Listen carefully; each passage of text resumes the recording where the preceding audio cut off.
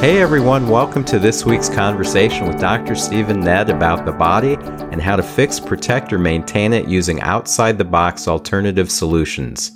If you're a big fan of the pharmaceutical or surgical approach, you are so in the wrong place, because on this podcast, we're not going to be pushing the conventional medicine methods or way of thinking about health. If you're looking for a way to live longer and healthier, join me, Ron Nedd, and my brother Dr. Stephen Nedd for this week's body chat about malaria, Rocky Mountain spotted fever, and Lyme disease. Me? I'm a retired Twin Cities chiropractor currently helping people buy and sell homes in the Tampa Bay and Los Angeles areas. My brother has a thriving chiropractic practice in the Clearwater area of Tampa Bay, Florida.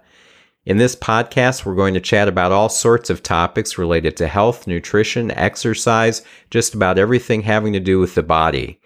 You're invited to listen in to our body chat, but don't forget that neither of us is giving you health advice, so don't rush off to do something without either checking with your doctor first or seeing Dr. Stephen Nedd as a patient at his office. All right, good evening, Steve. Good evening, Ron. So this episode is going to be coming out just before Christmas. And what else would we be talking about except things like malaria and Lyme disease when it comes to Christmas time? Because there's nothing that says Christmas like a malaria-infested mosquito. Lovely. Or a tick.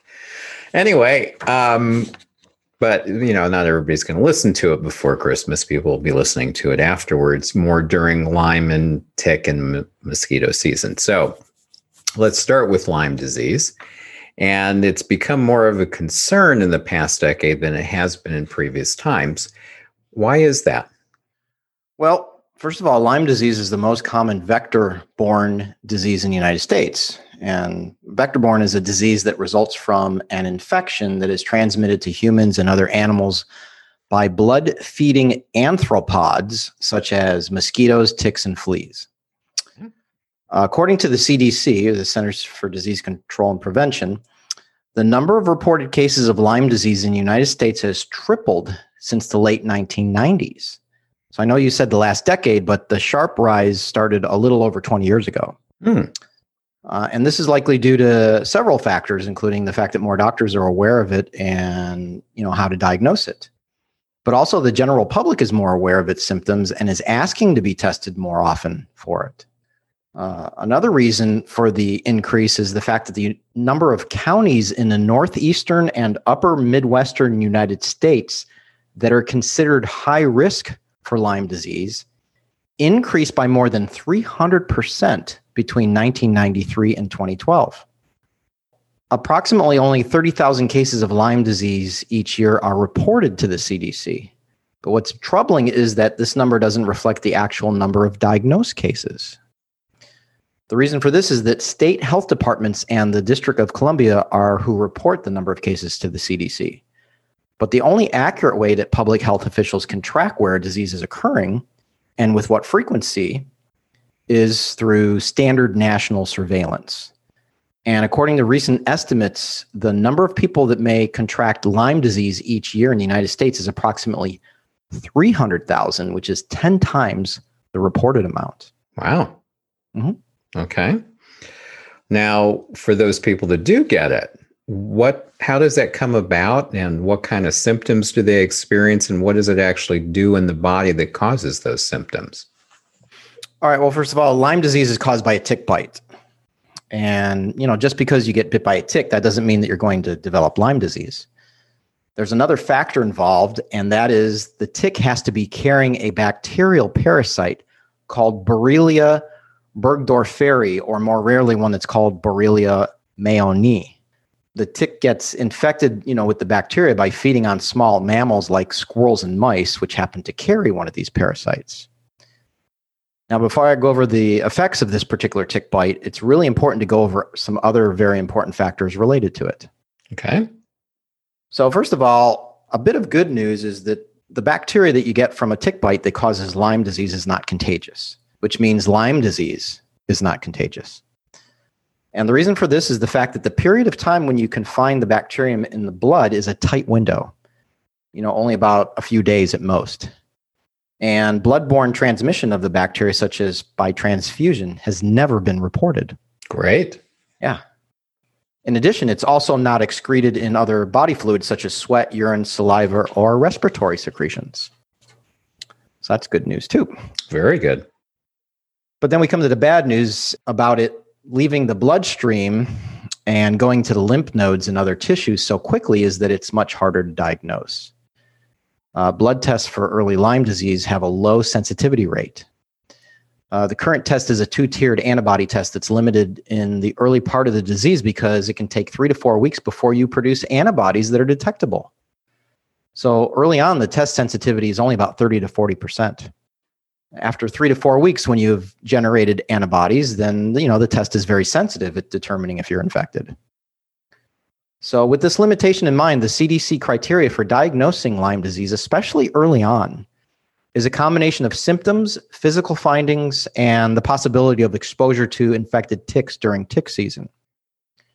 So as you can see here, laboratory testing is not an essential criterion for the diagnosis of Lyme disease early on, simply because there are no conclusive tests for it. It makes it a lot tougher. It does. Now, typical early signs and symptoms of Lyme disease include, first of all, a small red bump that's similar to the bump that you would see from a mosquito bite. And this appears at the site of a tick bite or where you remove the tick, and this resolves normally after a few days. After that, from 3 to 30 days after an infected tick bite, a rash may appear. And this is one of the hallmarks of Lyme disease. Now, it doesn't show up in everyone with Lyme disease, but it does show up in a pretty high percentage, and it's called erythema migrans, which is also known as a bullseye rash because of its distinct appearance where, you have an expanding red area that is clear in the center. It looks like a bullseye. Now, this rash typically expands slowly over days, and it can spread to 12 inches across. And unlike other rashes or insect bites, it's usually not itchy or painful, but it may feel warm to the touch. Some people even develop this rash on multiple areas of their body. So you got a bunch of bullseyes all over the place. Wow. And that 12 inches is not a small area at all. You can have a few of those and you cover a huge part of the body. That's right. Now, some of the most common early symptoms of Lyme disease include fever, chills, fatigue, body aches, headache, neck stiffness, and swollen lymph nodes that accompany the rash. Later signs and symptoms of Lyme disease over the period of weeks and months, if it's left untreated, include joint pain and swelling, especially in the knees. And this is also known as Lyme arthritis when it becomes chronic. And also there are quite a few neurological problems, including temporary paralysis of one side of your face, and that's also known as Bell's palsy, numbness or weakness in your limbs, impaired muscle movement, and cognitive defects such as impaired memory. Those are pretty serious things. That's right. Some of the more serious complications of Lyme, even more serious than the ones I just mentioned, are encephalitis, which is a brain infection, myocarditis, which is a heart infection, and endocarditis, which is a heart valve infection. Oh, wow. All right. So this isn't something to mess around with. So if somebody has this, because of the fact that there's all these serious potential conditions and side effects and symptoms, what does the medical profession recommend as far as treatment, and what kind of results do they get with these treatments? Well, standard medical treatment for early stage uncomplicated Lyme disease is oral antibiotics. And in general, the sooner the treatment begins, the quicker and more complete will be the recovery. The antibiotic of choice for adults and children over 8 is doxycycline. But for younger children, as well as pregnant and breastfeeding women, and some adults, the alternative effective antibiotics include amoxicillin and cefuroxime. These antibiotics, all of them are given over a course of 10 to 21 days. Now, for those who have severe complications of Lyme disease affecting the central nervous system, resulting in, encephalitis or the cardiovascular system problems that we just talked about, including myocarditis or endocarditis, then they're usually admitted to the hospital for a 2 to 4 week course of intravenous antibiotics such as ceftriaxone. This is very effective in eliminating the infection, but it may take some time to recover from the symptoms. And you also have to take into account the fact that all antibiotics, and especially intravenous antibiotics, cause lots of side effects, including a lower white blood cell count, mild to severe diarrhea, and secondary infections or other antibiotic-resistant organisms, including yeast and fungus. Wow. All right. That's what established medicine does for Lyme disease. What alternatives do people have to those things? Well, first of all, the old saying, an ounce of prevention is worth a pound of cure, can definitely be applied to ticks and tick bites. Simple steps to prevent Lyme disease include using insect repellent, and preferably a non-toxic natural brand that uses essential oils instead of chemicals. Removing ticks promptly when you see them. Applying pesticides, again, non-toxic ones. Right. And reducing the tick habitat by doing things like keeping grass, weeds, and bushes trimmed and not overgrown. Okay. Now, as far as preventing tick bites from ticks that have already latched onto you or your clothing, a simple tick check after, let's say going on a hike or camping should be done. And that involves checking your entire body, since they can even crawl to your armpit or groin and bite you there. Wow. Yeah. You have to really look closely, since the ticks that are most likely to transmit the bacterium are tiny, and they're about the size of a poppy seed. Ooh. Yeah. Now, what's really interesting about ticks is that they don't jump or fly, but instead they do what is called questing, which means that, they wait at the ends of grass or other foliage, and then when you walk by, they immediately latch onto your leg or onto your clothing. Real sneaky. That is. Now, if you happen to get bitten by one, time is of the essence. The reason for this is because if you notice a tick on you that's latched on and has even bitten you, as long as you remove it within 24 hours, you basically don't have anything to worry about, according to the CDC. Now, why is that? Well, because an infected tick typically needs to be on you, basically sucking your blood and attached to you for 36 to 48 hours. Wow. And during that time, the bacteria parasite from the tick migrates from the tick gut to its salivary glands before it can transmit the Lyme pathogen to you. So, as far as removing a tick successfully, there's definitely a right way and a wrong way to do this. So this is something everybody should listen up on. Okay. So according to the Centers for Disease Control and basically all medical website references, the correct procedure to remove a tick is to, one, use fine-tipped tweezers to grasp the tick near the head or the mouth and as close to the skin's surface as possible. Okay. There are several tick removal devices on the market, but you don't have to get anything fancy and expensive, because a regular set of fine-tipped tweezers work just fine. Now, the second thing is to pull upward with steady and even pressure. Don't try to twist or jerk the tick, because this can cause the mouth parts to break off and remain in the skin. But if this does happen, then try to remove the mouth parts with tweezers.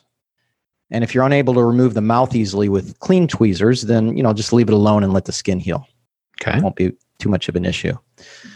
And then, after you remove the tick, thoroughly clean the bite area, in your hands with rubbing alcohol or soap and water, so they don't get infected. And, always remember to never crush a live tick with your fingers. Dispose of a live tick by either putting it in alcohol, placing it in a sealed bag or container, wrap it tightly in tape, or you can just flush it down the toilet. Do they say why not to squeeze it? They didn't say why, but I would just suspect that you can get toxin that way if it punctures you. You don't want to take a chance on that. Okay. Now, as far as alternative treatments for Lyme disease, the medical profession is adamant that antibiotics are the only proven treatment for Lyme disease. There are alternative medicine clinics that specialize in treating people with Lyme disease. And from what I understand, they all still recommend, the standard course of antibiotics. But they also help people who have what's called post-treatment Lyme disease syndrome, where they continue to have symptoms like muscle aches, fatigue, and neurological issues. And, these cases can be very complex and difficult to treat, and it requires extensive training, experience, and access to various medical and alternative modalities to work with them. So that's why I've referred these patients out to those who specialize in this. And we happen to have one of the finest clinics in the country right here in Clearwater that works with Lyme disease patients. And that is LifeWorks Wellness Center, who you can reach at lifeworkswellness.com. Okay. So that's Lyme disease. So we're going to move on to another one that people have heard of and are familiar with to some extent, at least if they've watched, the Humphrey Bogart movies where he's on the boat going down the Nile and there's bugs and snakes and everything all over the place. When people are in those tropical conditions or those tropical areas, there's a potential of getting malaria. So it's thought of a disease that you only get on that kind of a excursion or whatever you want to call it. But is that really true? Is that the only time and kind of place that you get it? Well, I mean, that's one possible way of getting it, but it's not just transmitted in sub-Saharan Africa. Okay. It's also found in some South Asian and South American countries, as well as New Guinea, the Dominican Republic, and Haiti. And believe it or not, there's about 2,000 cases of malaria that are diagnosed in the United States each year. Really? Yeah, and as you would expect, nearly all of them are in travelers and immigrants returning from countries from the different areas that I just mentioned. So, instead of being transmitted by a tick bite, the vector insect that spreads malaria is the mosquito. And the different bacteria that it infects people and other animals with are from the Plasmodium family. In 2016, malaria caused an estimated 216 million diagnosed clinical episodes. Wow. Worldwide, yeah. And 445,000 deaths worldwide. That's huge. It is. About 90% of deaths in 2016 were in sub-Saharan Africa, and the groups most affected were young children who have not yet developed partial immunity to malaria, pregnant women whose immunity is decreased by pregnancy, especially during the first and second pregnancies, and travelers or migrants coming from areas with little or no malaria transmission who lack immunity. So that's why a lot of times they recommend you get vaccinated for it ahead of time. Yeah. Also poverty, lack of knowledge, and little or no access to healthcare also contribute to malaria deaths worldwide. Okay. Well, fortunately, the number of malaria deaths has gone down in recent times. Between 2010 and 2016, it went down about 25% to 445,000 per year. And then between 2016 and 2018, it went down again from 445,000 deaths to 405,000, which is another 9% improvement. And this is mainly attributed to malaria control through specific treatment and prevention programs. All right. Well, now, if somebody gets bitten by a mosquito that transmits that to them and they get malaria from it, how does it affect that person's body? And what are the long-term and the short-term side effects that they might experience? Well, first of all, the incubation period, which is the period of time that occurs before symptoms develop after you've been bitten and infected, is anywhere from 7 to 30 days. And typically it's within a few weeks from being bitten. Mm-hmm. Long delays between exposure and development of symptoms can result in misdiagnosis or delayed diagnosis because of reduced clinical suspicion by the healthcare provider. Some types of malaria parasites can actually lie dormant in your body for up to a year. Wow. Yeah. And that's potentially disastrous because malaria is a curable disease if it's diagnosed and treated promptly and correctly. But it can be deadly if you wait too long. So, malaria can be broken down into two categories of disease. Uncomplicated, which is where you have no symptoms or just mild symptoms. And complicated or severe, which includes severe disease and even death. So the most common signs and symptoms with malaria that are seen early on and are more on the mild side include fever, chills, sweats, headaches, nausea and vomiting, body aches, and fatigue. And some people that have malaria experience cycles or stages of malaria attacks. An attack, includes 3 stages, and it starts with the cold stage, which includes shivering and chills, followed by the hot stage, which includes fever, headaches, and vomiting, and even seizures in young children. And then finally, the sweating stage, which includes sweats, a return to normal temperature, and tiredness. Now, when malaria progresses and becomes more severe, a whole lot of damage can be done, especially to the body's vital organs and blood. There's what's called cerebral malaria, where it affects the brain, and this can result in abnormal behavior, impairment of consciousness, seizures, coma, or other neurologic abnormalities. Neurologic defects can persist following cerebral malaria too, and these are especially in children, and it includes trouble with movements, palsies, speech difficulties, deafness, and even blindness. The cardiovascular system can eventually collapse, resulting in low blood pressure. Acute kidney injury is another problem that can result from malaria. And in addition, the lungs can become extremely inflamed, resulting in acute respiratory distress syndrome where oxygen exchange is inhibited. And then, in the blood, you can see severe anemia due to what's called hemolysis, which is destruction of the red blood cells. This hemolysis can also cause hemoglobin to be dumped into the urine, which is not good. There can also be abnormalities in blood clotting and what's called hyperparasitemia, which is when you have more than 5% of the red blood cells infected by malaria parasites. Wow. Yeah. So finally, I can't stress enough that severe malaria is a medical emergency and should be treated urgently and aggressively. All right. Well, what kind of treatment is used for something like that? If somebody goes to their doctor or to the hospital, they find they have malaria, what would they do with them? Well, in order to treat malaria, it needs to be properly diagnosed. Mm-hmm. And the only way to confirm that someone has malaria is by performing certain blood tests, which show the presence of the parasite in the blood to confirm that you have it, which type of malaria parasite is causing your symptoms, and if your infection is caused by a parasite resistant to certain drugs, so that you know which medication to use. Now, there's also other blood tests that can be ordered, which can help determine whether the disease is causing any serious complications to vital organs in the blood, like I just went over. But the treatment for malaria is basically various anti-malarial drugs that work against the parasite in various ways. There's quite a few, so I'm not going to, go into each one, but you can easily find out about these by going to various medical websites like the Centers for Disease Control, the World Health Organization, or the Mayo Clinic website. Right. Okay.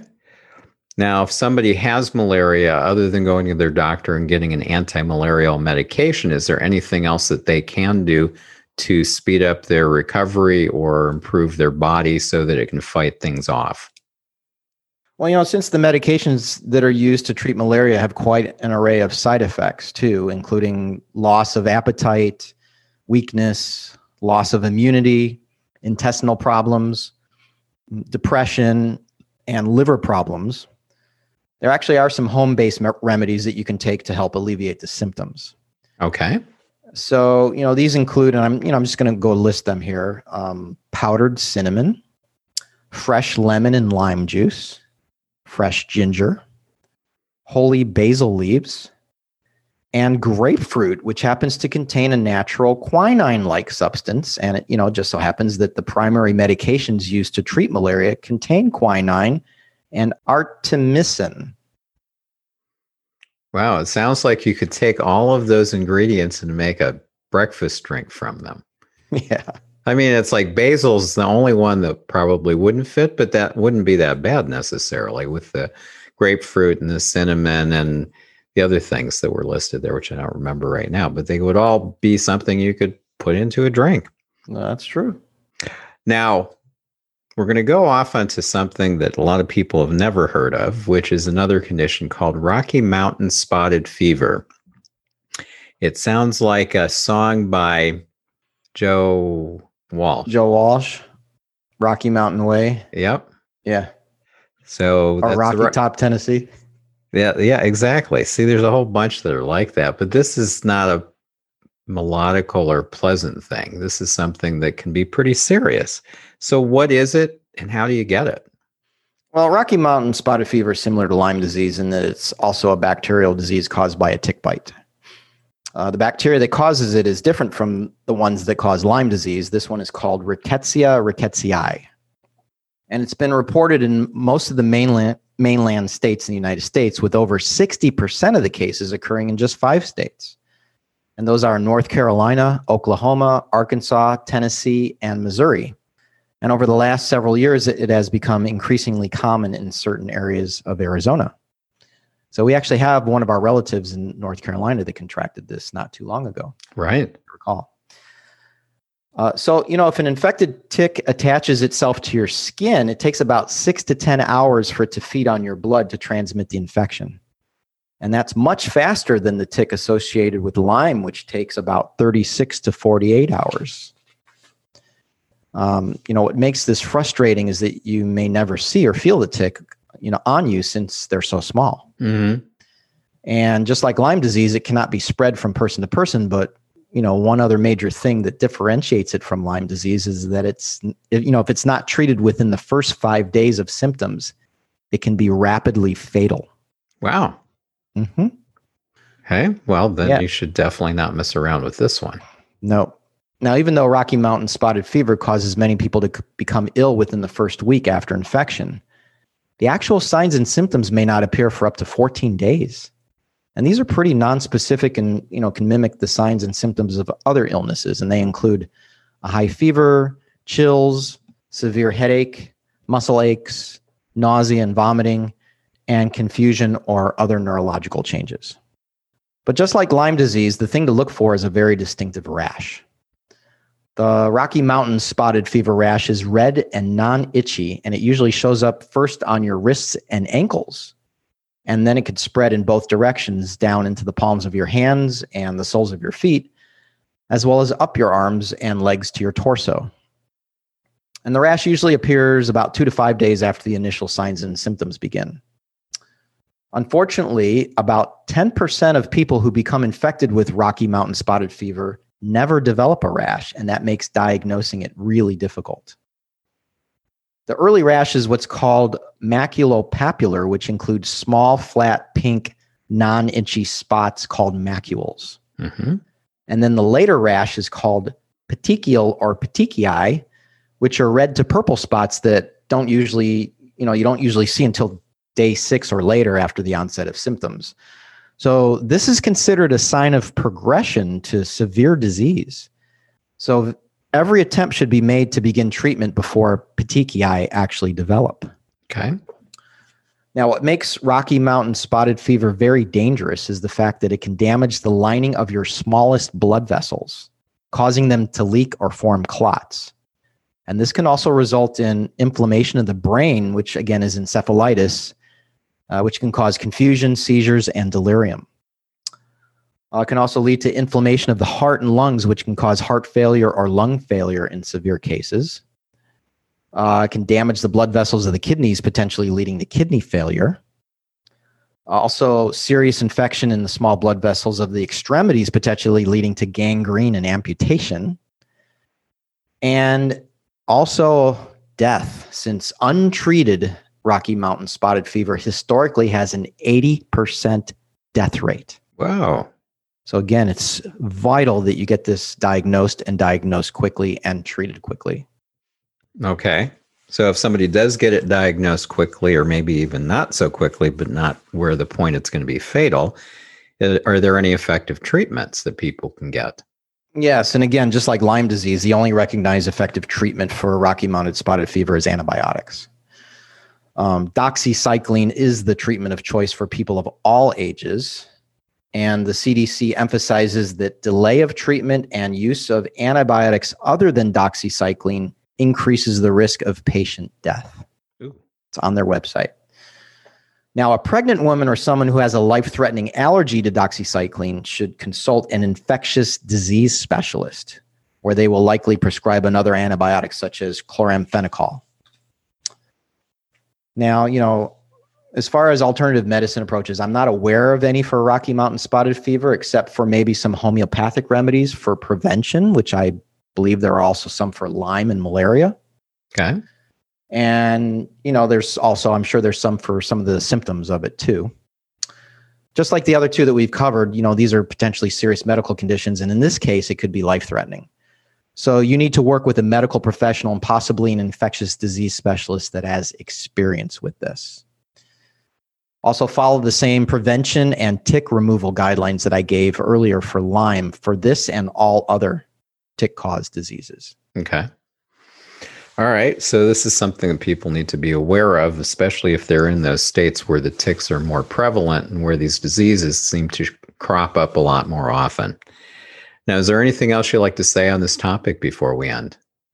No, but I had no idea that especially Rocky Mountain spotted fever was so dangerous. I just thought it was, that sounds interesting. Mm-hmm. And I'm so glad that was found on our young relative and handled quickly with antibiotics. Yeah, absolutely.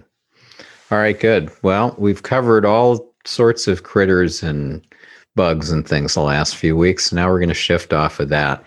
And since the next episode is going to be airing the week right before New Year's, and people will be kind of getting over the holidays and all the crap that they've been eating for the last several weeks, we're going to try and help with that. And the first episode we're going to do is going to help people get back on the right path in letting them know how to avoid hidden sugars. We did go over this to some extent when we went over the book Sugar Blues, but I want to go into it a little bit more depth because sugar has a huge effect on weight loss and health and other things that are going on in the body. And there's a lot of sugar that's added to a lot of foods with different names that people won't necessarily recognize. And there are certain sweeteners that are good, certain sweeteners that are not good. We've gone over that, but we're going to just focus on the hidden sugars, which ones that people aren't going to necessarily be looking for or seeing, or easy ways that they can tell whether they should avoid certain foods or what they can get as an alternative. We're going to do that. And then after that, the next week, we're going to go into a topic which a lot of people have maybe heard about and that might be considering as far as a way of losing the weight they've put on over the holidays. And that is, what's the difference between things like keto and paleo? Because those are not exactly the same thing. So if people want to look at different ways of approaching their diet, we're going to distinguish that to some extent for them. So we're going to get into the dietary thing instead of the musculoskeletal ones that I had mentioned we'll do that afterwards, but it'll be more applicable for people to be dealing with dietary stuff and sugar and diets and weight loss and things like that at the beginning of the year. So that's what's going to be coming up next. Okay, sounds like a good choice. Yep. So everybody have a great holiday, and we'll be back next week. Thanks for joining us this week on the Body Chat Podcast. We both really appreciate your time and your attention. We want to provide you with interesting and informative episodes each week, and if you have a topic you'd like us to cover or any questions you'd like us to answer, send an email to us at info@bodychatpodcast.com. That's info@bodychatpodcast.com.